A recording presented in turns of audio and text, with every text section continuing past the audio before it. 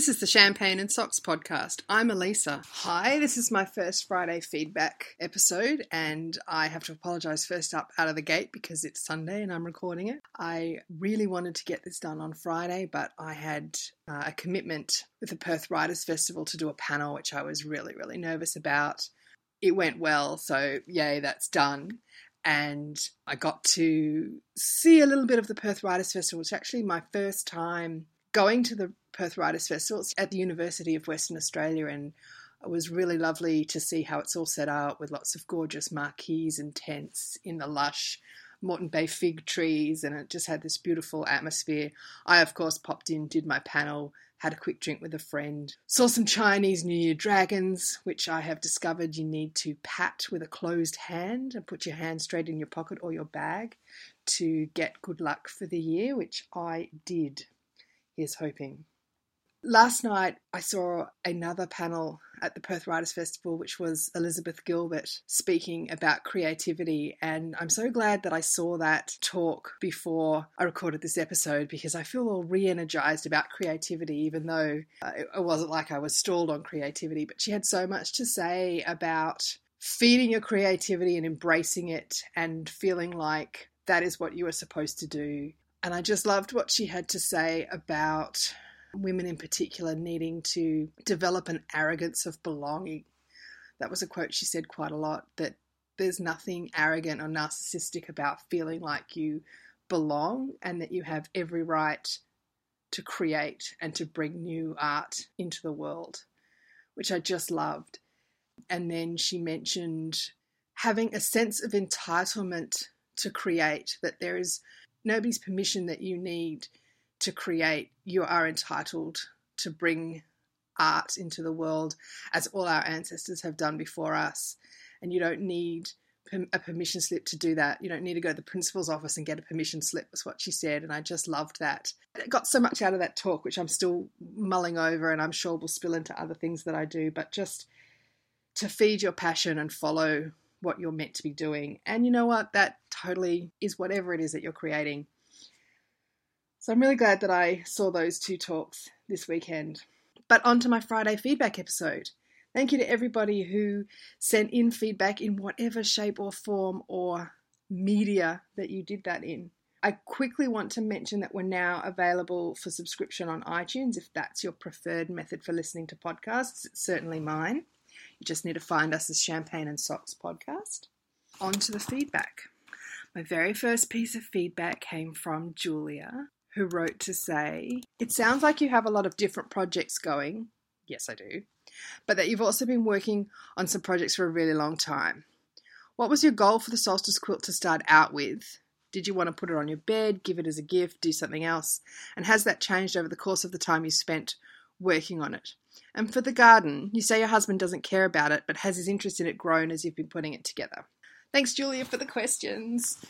For the solstice quilt, I had this vision that I would create this beautiful queen-size bed quilt that would go on our wedding bed, and I would make the bedroom up every day, make up the bed, put on this beautiful quilt, and I would have something like some Vogue living photo. I actually, confession, don't make my bed every day. Also, as I have been working on this quilt for quite some time, and I've had a baby come into the picture, and I've had a puppy live with us for nearly 4 or 5 years now, I have realised that you don't spend 3 years hand sewing a quilt to let gross creatures who do nasty, disgusting things to your bedclothes hang out on it at all. So now I'm kind of thinking I might have it as a wall hanging for a while, and then when I don't have small dogs and small babies around, it might come out onto the bed eventually. But I don't know, it almost feels too precious to actually have as an everyday wearable, if a bedclothes is wearable item. For the garden, the husband has not really fully appreciated its awesomeness yet. I feel that day is coming. I'm hoping to put lawn in this week coming, and that might change things. He ended up setting up the barbecue because we had been given a barbecue for our engagement present from a couple of his aunts, and we had never actually set it up. We didn't even have a gas bottle for it.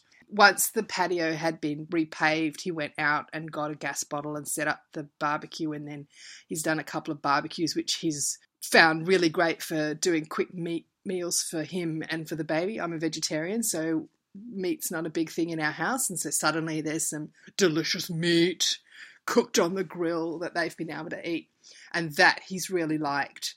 So I foresee, if hopefully this is all done before the end of summer, a couple of nice relaxing summer evenings with a cocktail maybe and a barbecue for dinner, and I think he might begin to see the greatness that this project is.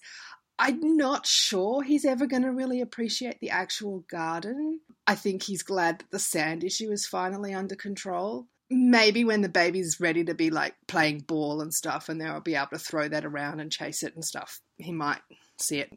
He's not a gardening person, but he's a really supportive person. So he's seen how much happier it's made me, and he's seen me sit out and enjoy a cup of coffee on the couch out the back, and he's like, it was worth it, wasn't it? In that it was worth it for me. And so that means that he feels like it's worth it.